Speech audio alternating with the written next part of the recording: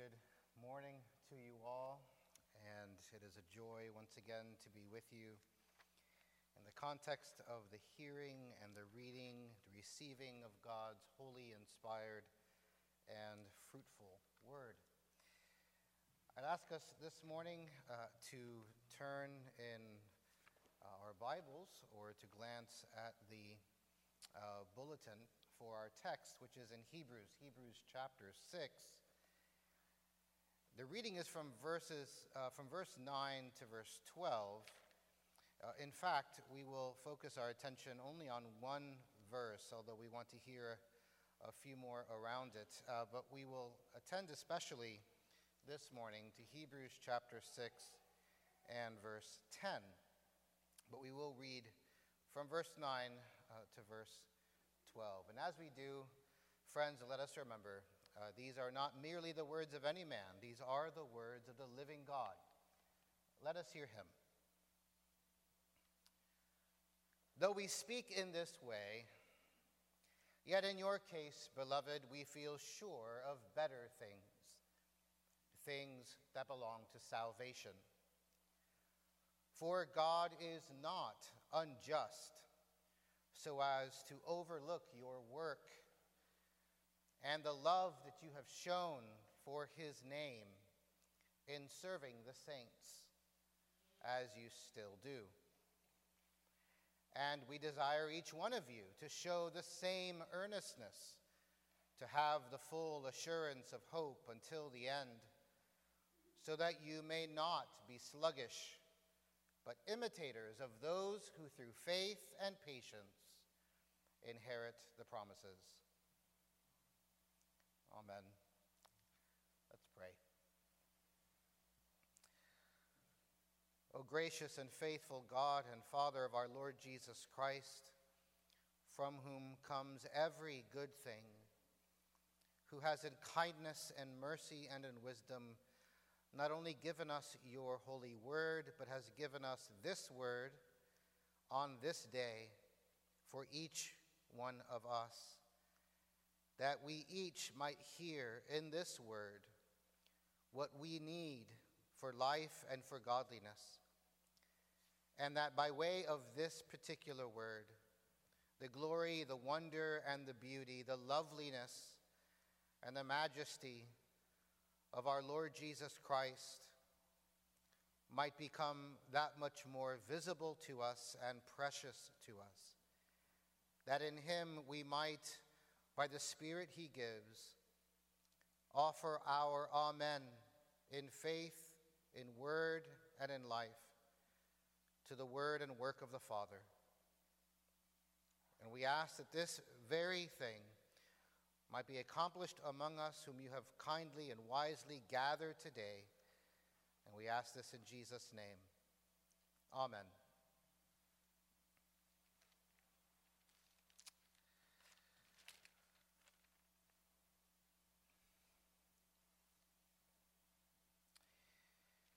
The justice of God. Is that good news? That God is infinitely, perfectly, and yes, we must say piercingly just in all that he is and all that he does, so that whatever God does, however little we may understand it, and certainly however little we may agree with it, is perfectly, is exhaustively, and is unfailingly just.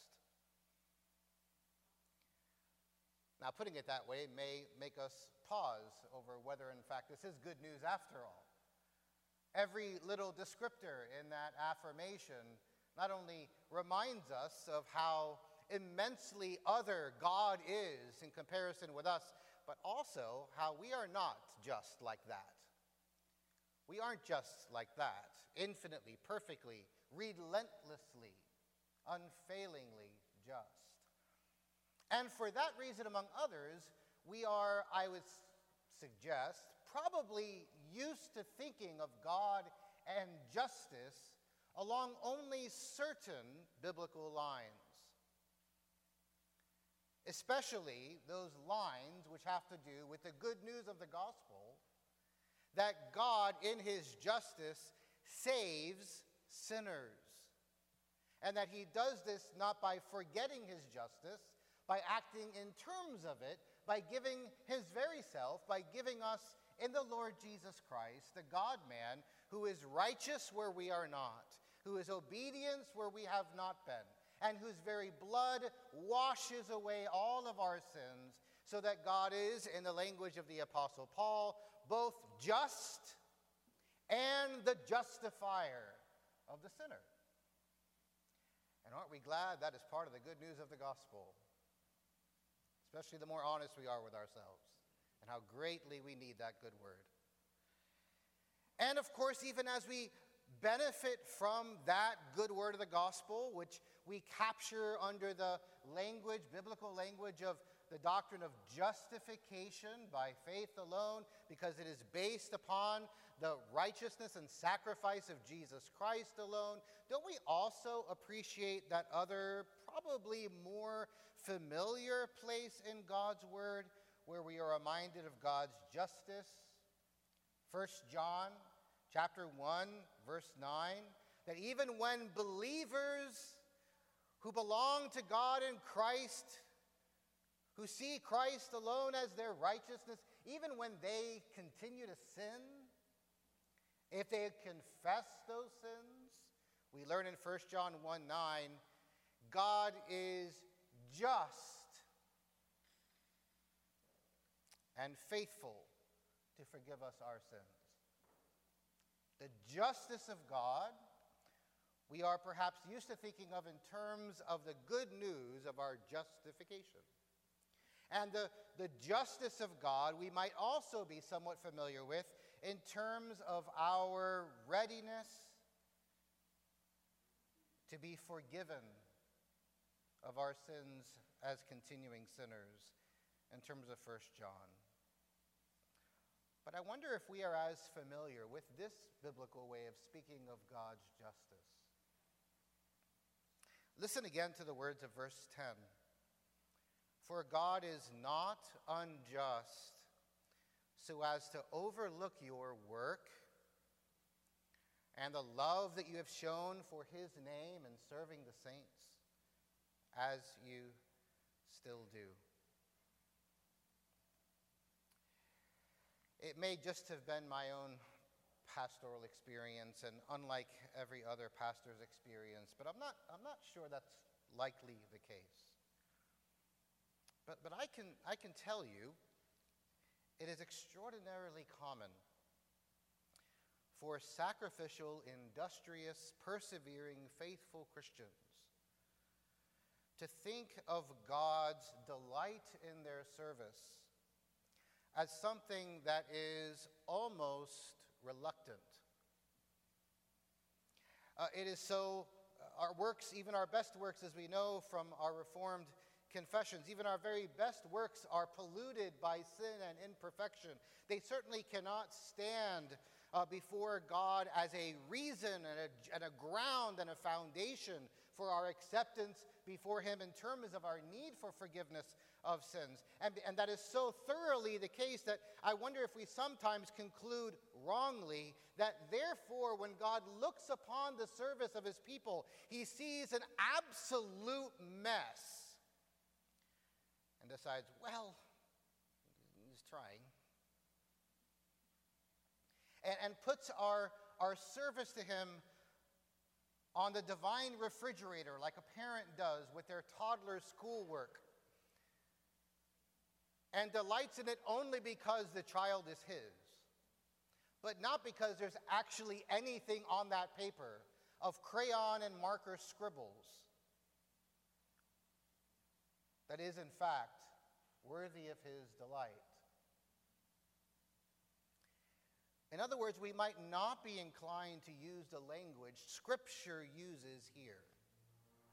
That when our Heavenly Father looks upon the generous, sacrificial, largely anonymous, even mundane service of his people toward his people, And when he looks upon those acts of service with favor, and then when he rewards those acts of service, he does so, friends, let's not miss this, as an act of divine justice. Because he is, our writer says, not unjust as to overlook what his people do for each other. And it would therefore be an act of injustice for God to do so. Well, when we take these few words apart this morning, what we will find, I think, is that the more we reflect on what's going on here, the more we'll understand not only how that is an act of justice and why this is good news for serving saints. In other words, we will not only hear much of the sweetness and the pleasantness of the life we actually have with one another before the Lord in Jesus Christ, but like the book of Hebrews as a whole, we will, I have to admit, also perhaps discover some places where that very same message has a few hard edges for us as well. Some hard edges with a beautifully sweet core. Much like the book of Hebrews as a whole. It might, in fact, be good for us to remember where in Hebrews we are when we read this lovely line of chapter 6 and verse 10. This is in a portion of Hebrews which reaches back into chapter 5 and presses on for a little while yet, which is among the most sobering words in the New Testament of warning. Warnings that are that have the highest stakes in view. Warnings against apostasy. Warnings, in fact, that bring into view the urgency of moving from immaturity to maturity. The writer is warning these saints, and we'll say something more about them in a moment. He's warning these saints to not content themselves with having learned the basics of the Christian faith, not content themselves with the elementary things in such a way that has made them vulnerable to error, thinking that they are now at a position, at a place where they don't need to continue growing. They can rest upon what they have received in their elementary things, and they can simply be busy in serving one another. And because they have the basics in place, a lot of those apparently peripheral questions for them, whether we need to continue observing the Jewish law, whether really our righteousness before God and the forms of service that are pleasing to Him involve something that might compromise the uniqueness of Jesus as our only great high priest. The many things that are tempting these saints, the congregation to whom the writer is writing, that are tempting them to wobble and possibly fall off, as it were, from the faith that they learned at the level of the basics, is a faith they need to be persevering in. They need to be adding to. They need to be growing in. And this passage as a whole is suffused with some of the darkest, soberest warnings along those lines. The writer is concerned that his hearers, chapter 5, verse 11, have become dull of hearing. Dull of hearing. What at first they devoured, they have become used to hearing. And they've become numb in the process. They have not, in fact, pressed onward and deeper. Instead, they've become dull in hearing, so that when they should have been teachers, when they should have been at a position of spiritual maturity to be resources for others in their formation, in their growth in Christ, instead, they need someone to get back among them, teach them all over again. Verse 12 of chapter 5, the basic principles of the oracles of God. They need milk. They should be moving on to solid food. They are unskilled in the word of righteousness. They are like children, and they need the solid food fitting for maturity. Because when they grow into that maturity, it will make them stronger to deal with the fires of difficulty when they come. Now, having said a lot already, let's take a step back to think about what our writer is in fact referring to. Without going into detail, that would be another context. It seems likely, I would suggest very likely, that the recipients of this letter are in Rome, and that they are also well aware of the great challenges to the churches in Jerusalem. Jerusalem is very poor.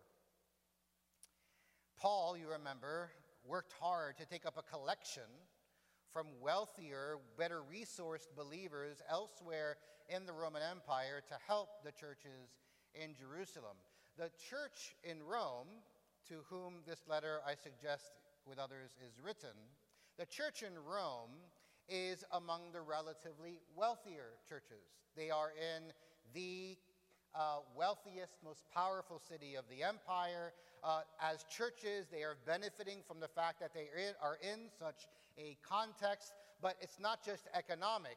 The persecution, the great suffering from poverty as well as from hostility that other churches, like the churches in Judea, like the churches in Jerusalem, have faced, they have not yet reached these Christians in Rome. That said, these Christians in Rome have been part of the picture of the help that suffering Christians need. Those that are impoverished, those that are facing hostility, those who are paying great prices for their faithfulness are being helped in their call to perseverance by Roman Christians and others who are not yet dealing with that, but in their relative wealth, relative ease, are able to resource the needs of the churches that are suffering greatly. The writer to the Hebrews tells them, you did this, that is, you helped by suffering along with those in prison, and you joyfully accepted the confiscation of your property because you knew that you had better and lasting possessions. They have begun now to feel the heat of the pressure and the persecution and the loss that other churches have faced. It has not yet reached them wholly, not yet reached them fully, but they are getting some taste of what may be coming. And so the writer says elsewhere, in your struggle against sin, not just personally, but as a body, the forces and powers of sin, you, Hebrews, have not yet resisted to the point of shedding your blood. Now, that is happening in places like Jerusalem, who had already seen a number of the faithful killed for their faith. But this large and strong Jewish community of the church in Rome, which Hebrews appears to be reflecting, they have sacrificed, they have given things up, they have lost possessions, but they've not yet resisted or struggled against these forces to the point of shedding their blood. But they know people who have. All right. So they are in a relative position of ease, not because they're without losses, but because by comparison with other brothers and sisters in Christ, they've not yet lost the way others do. And reflecting upon this recently, I was struck by the relevance of Hebrews to our situation. Over the years, even recently, I've been in contexts where I've heard stories, had conversations with brothers and sisters in Christ in other parts of the world today whose call to faithfulness is dramatically different from my own, who wake up not knowing if that will be their last day, who are in fact facing the prospect, the very real possibility of resisting and struggling to the point of shedding blood, who will already perhaps have lost resources, family members, friends, possessions, their homes, their jobs, but are staring at the possibility of losing far more. And I look at my situation and the kinds of questions that occupy churches in this part of the world that are in their own way endeavoring to be faithful. And I'm struck by the dramatic contrast with these brothers and sisters in Christ for whom the faith is an everyday, all the time, urgent matter of life and death devotion. And the things that would matter to people in ease, they just don't matter to those who are staring at the possibility of losing their very lives for Christ. And there's a refreshing hunger among them for the things of the Lord. There's anything but the becoming dull in hearing phenomenon. There's a readiness to lose all things for Christ's sake. There's a loose attachment to the things of this world, the relative blessings, and they are blessings of wealth and of health and of forms of safety and security. There's a sobriety that reflects in its own way a maturity. And when the writer is writing the words we read as our focal point there in chapter 6 and verse 10, he's writing to a church he wants to, on the one hand, encourage deeply and call things what they are, a matter of justice that God sees what you're doing, and point them to the importance of engaging the process of sanctification, of growth in grace and in Christ, with a view to a time possibly coming when they will need that maturity in order to prove to be a hardy people. Now, why is it that the writer says this is a matter of divine justice, that God would not overlook the work and love that his saints show for his name in serving one another? The meaning is that God is righteous and therefore he will not forget. We can think of our word in our translation overlook as at least very similar to what the Old Testament is regularly interested in. And that is that God is a God who remembers rather than forgets. By remembering, we're not talking about a God who brings something back in his mind that was somewhere in the back. We're talking about something God does. When the psalmist asks God to remember him, he's not saying, in your divine easy chair, remember who I am. He's asking God to do something. When God remembers, he is acting in a particular way. Well, what way? He is acting in keeping with his character and his promises. When the psalmist says, remember me, he's saying, God of Abraham, Isaac, and Jacob, given who you have said you are, and given what you have said you will do, act on these things. Act on these things with a view to my need. And sometimes calling on God to remember rather than forget, calling upon him to take note of, to regard, has both the positive and negative dimensions to it. In Psalm 9, verse 12, we have both sides of it. He who avenges blood is mindful of his people. He also does not forget the cry of the afflicted. Both the cry of the afflicted and those who need to be avenged and blood needs to be spilt in service of their vengeance, both are aspects of God who is acting upon what he sees, what he knows. He is remembering his promises. He is remembering his character. And God in the Old Testament is often called upon not to forget the one who is crying out to him. And the one who cries out is encouraged, whether he is poor or whether it's Zion as a whole who needs to be delivered, or whether it is someone who is suffering or someone who is caught up in dark and deep questions. These supplicants are reminded God does remember. He invites the call, but he answers it. He invites the summons to remember his covenant because it will help us see him as a God who keeps word. But that's just it. He does keep his word. He does keep his covenant promises. He remembers us. He remembers his promises, and he acts upon them. So what's in view here is the writer is assuming, as a backstory to his word of encouragement, that God has promised to bless those who are blessings for his people. That's the very simple backdrop to what our writer is assuming. This is why it's a matter of justice.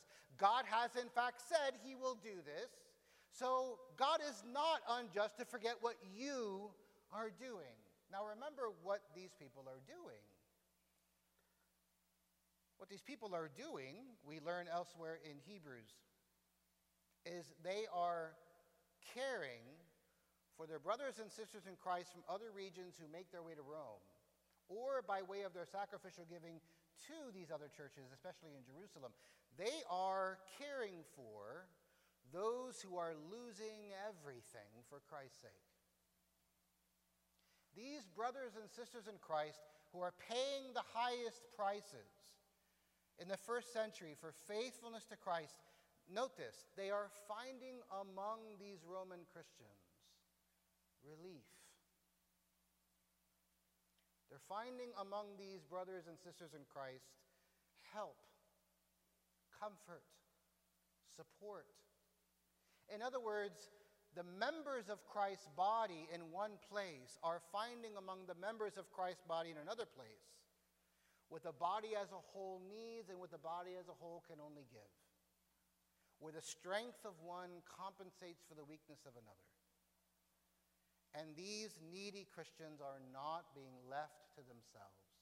They are finding among the Roman Christians a zeal for service that the Lord looks on with favor. And these forms of service are good deeds on behalf of God himself. They serve the saints in ways perhaps dramatic, but also likely mundane. Our sometimes complicated relationship to this whole question of good works of service and how God is related to them among his saints, how service and obedience are to be understood by Christians in terms of our Christian faith and our Reformed faith in particularly, our sometimes complicated relationship to good works and service, I think is often driven by concerns that we must not obscure what we said earlier about justification by faith alone.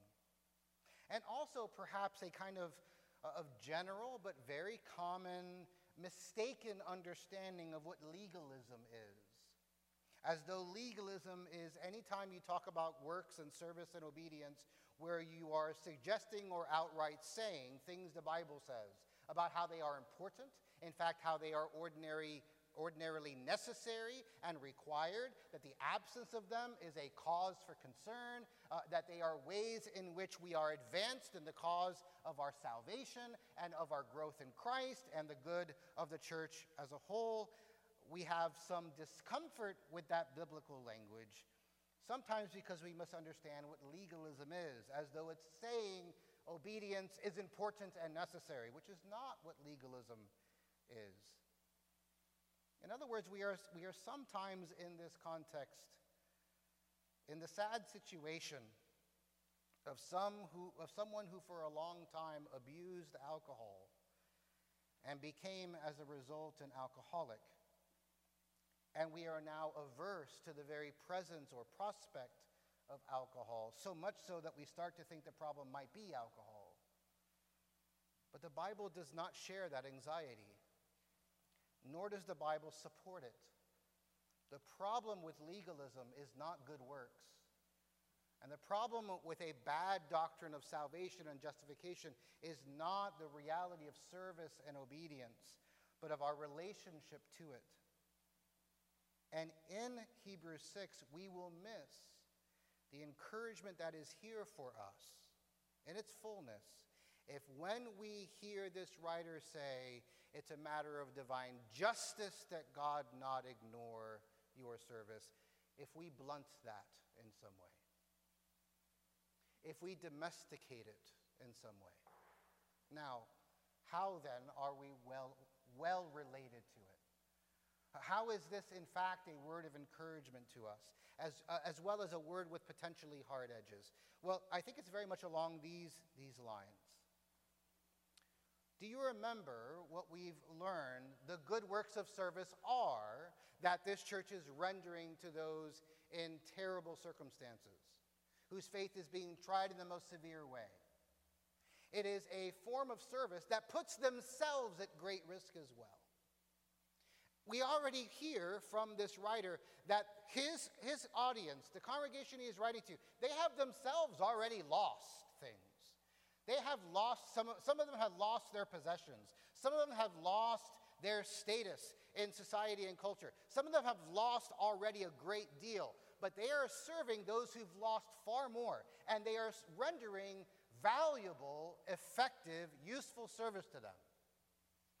But their service, we also understand, is not exactly the service of those whom they are serving.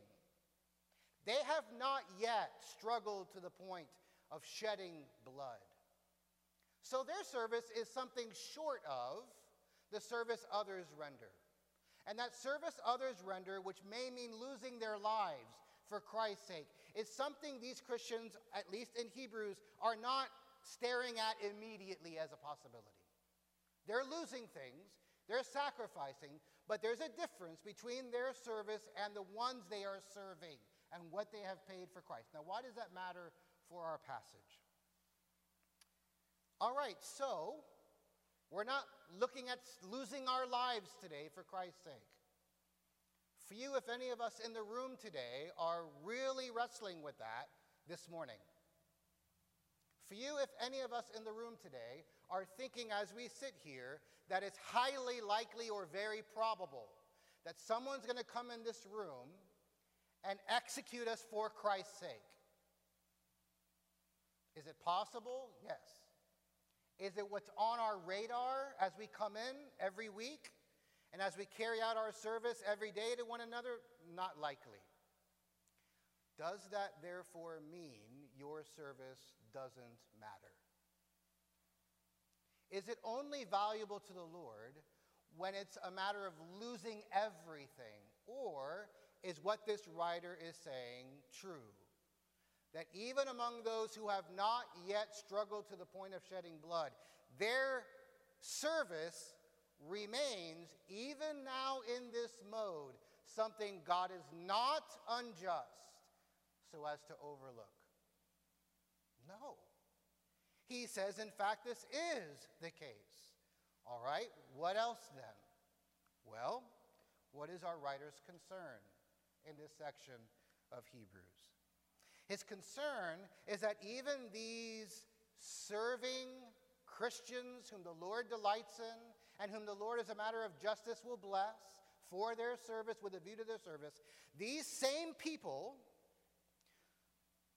are vulnerable to falling off the ship, which is the church, as it were, because they have not yet moved beyond the elementary things. They need to grow and grow now in Jesus Christ. And they need to grow so that they will be less vulnerable to those temptations. They need to grow, catch this, so that they will find themselves at a place of spiritual maturity where they are able to lose what the Jerusalem churches have been able to lose and remain faithful. They need to be matured so that if the Lord should call them to lose even more than they have, they will not be crushed in that. That's spiritual maturity. But it begins with where the Hebrews are. And where they are is already pleasing in their Father's sight. But at the same time, it is a summons to pressing on. to pressing forward. Now, why might this matter to us? Because even though we are not all sitting here wondering if we're going to be executed for the faith today, though the Lord in his sovereign wisdom may call one of us or more to do so, it may put into a certain perspective and a certain context the forms of quiet, largely anonymous service to one another, which must come under the umbrella of what God is not so unjust as to ignore, and which you, as you sit here, are carrying out, and which you today need to understand, need to know, your Heavenly Father loves, regards, remembers, and is not so unjust as to neglect to bless. It may not be what your brother or sister in Christ is called to today, in some other context, in some other place in the world perhaps. That does not mean that what the Lord has called you to, and which you embrace as a matter of faith and love and hope in the form in which God has given it to you, that does not mean that that is worthless. It does not mean that that is meaningless. Think of the sadly small percentage of most congregations that actually do most of the work that make the church go. Your service is of such a character, and it's largely anonymous, perhaps in your experience, mundane forms, that God is not so unjust as to overlook, though everyone around you does. The dad who works hard all day long and who sacrifices things he would enjoy or love to acquire or delight in spending his time doing, and it returns to his home, to his wife, and to his family to serve still more, who is often misunderstood, who is often overlooked.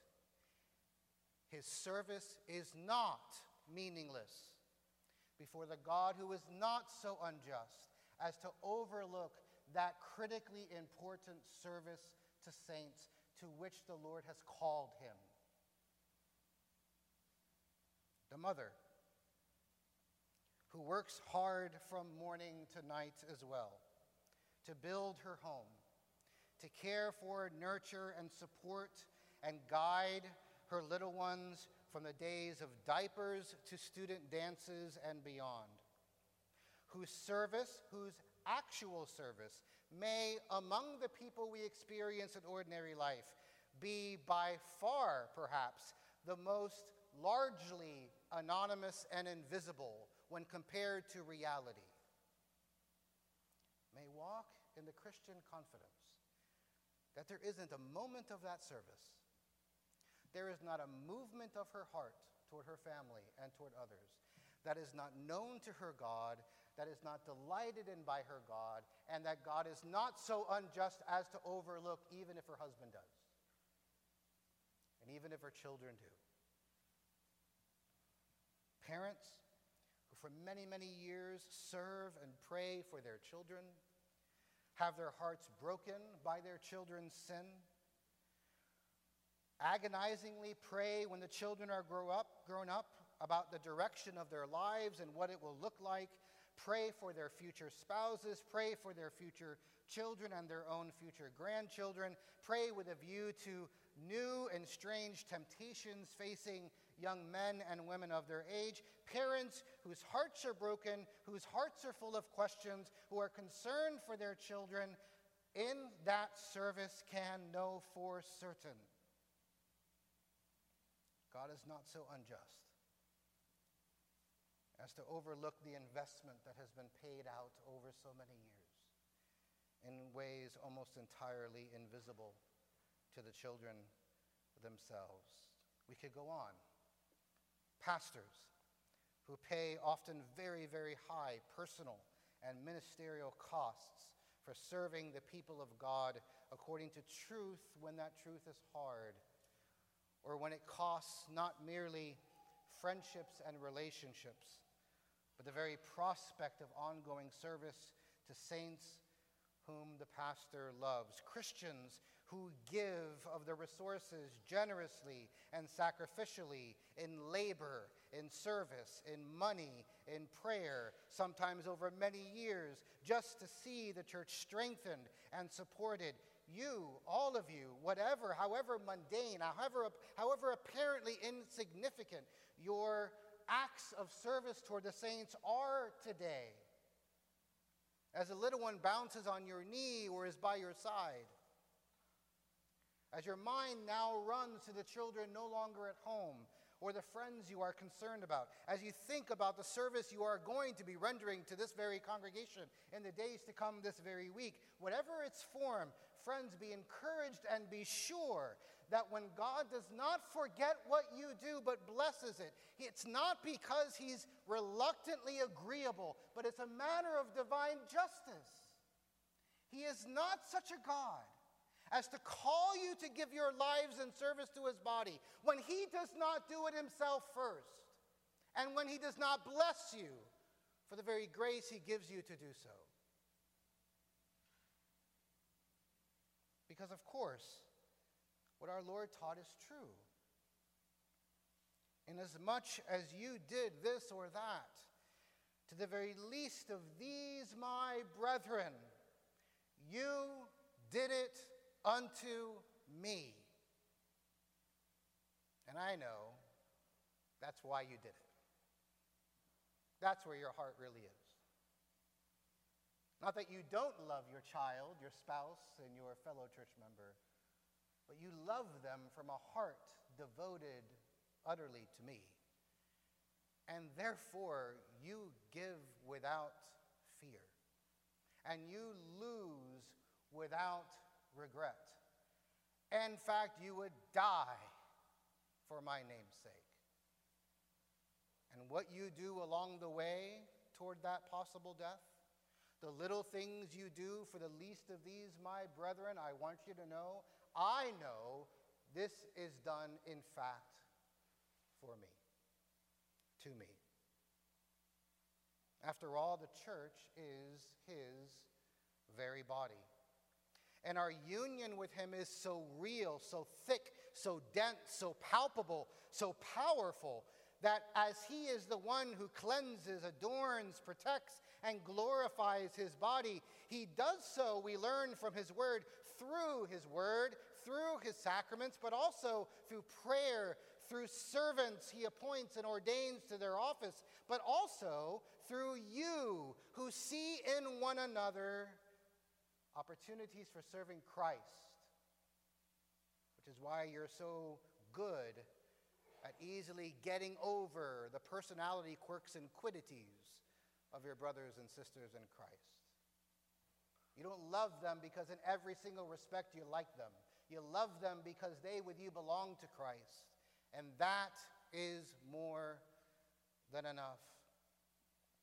And those who are his hands and feet in serving his body, the writer in Hebrews wants us to know, can be certain that while these works will never were designed to stand the scrutiny of God's holiness with respect to your justification, that is not the whole picture of your salvation. And he is not so unjust as to look reluctantly upon the very thing he, by his Spirit, has worked in your heart in the first place. He delights in his own gifts, and your service to one another is exactly that. But then here's where that hard edge comes in. By persevering in mutual service in this way, we are being strengthened. Mundane service by mundane service. We are being strengthened for a time that may not be that far off, when we will need to have a kind of gravitas and maturity about the things that in fact belong to the Christian faith and the church's life, so that when the question is, live a little longer or die for the sake of Christ when you must, we will be ready for that sacrifice. But friends, that kind of spiritual hardiness does not happen right away. It doesn't happen overnight. There's no flipping of the switch that somehow magically makes you ready to die for Christ.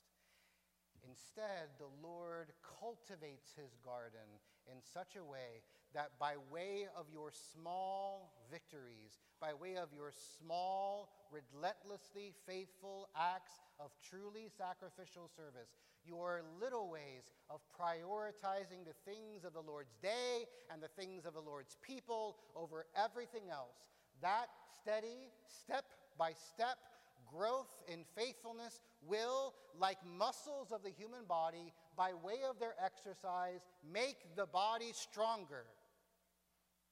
And friends, we need that strength. We don't know where things are going. We should not presume that the days of dying for Christ are long behind us or will always be in other lands. Every month, it seems, we are presented with a new form of the question. Exactly what does your devotion to Christ look like, and how much will it take for you to wobble in it? And through the little forms of faithfulness, which we're being encouraged, the Lord sees and blesses when no one else does.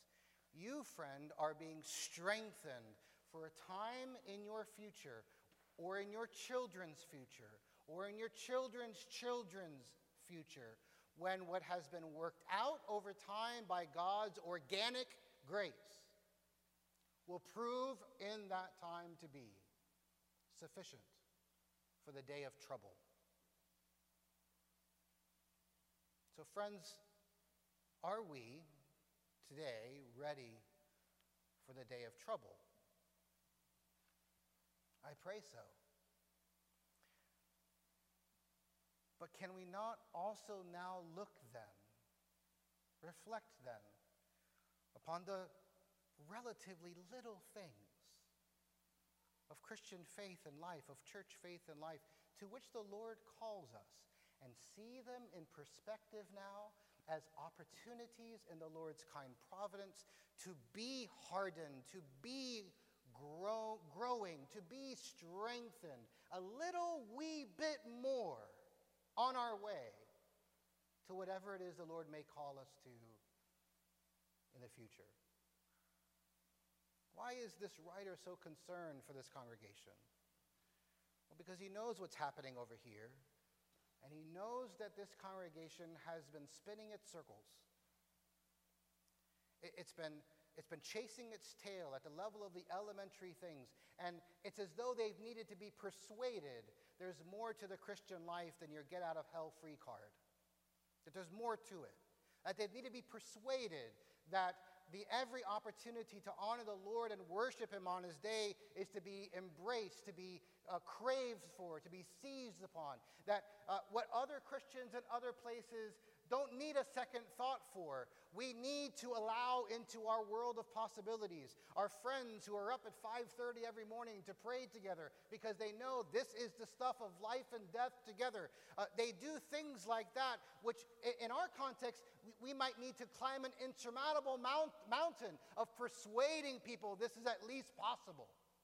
But in our context, there may be little things which today can become the next thing in my service to these saints that strengthens me in the Lord. And as I do that not to build my own righteousness before God, but because in every engagement of love toward the Lord's people, whatever it costs me, whatever sacrifices are involved, summons me further down the path of a hardiness which in those sometimes painful sacrificial forms of service, I can be certain the Lord knows.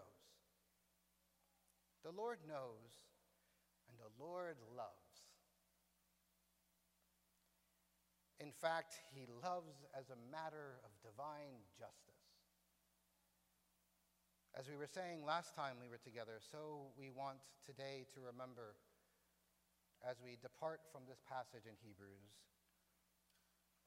The gospel has not made you the objects of God's eternal love. The gospel comes from your being the object of God's eternal love. It is because God loved the world that he gave his Son. And when he delights over your praise and delights over your service and tells you it is a matter of divine justice that he bless you as you bless others, do not try to have a better theology than he does.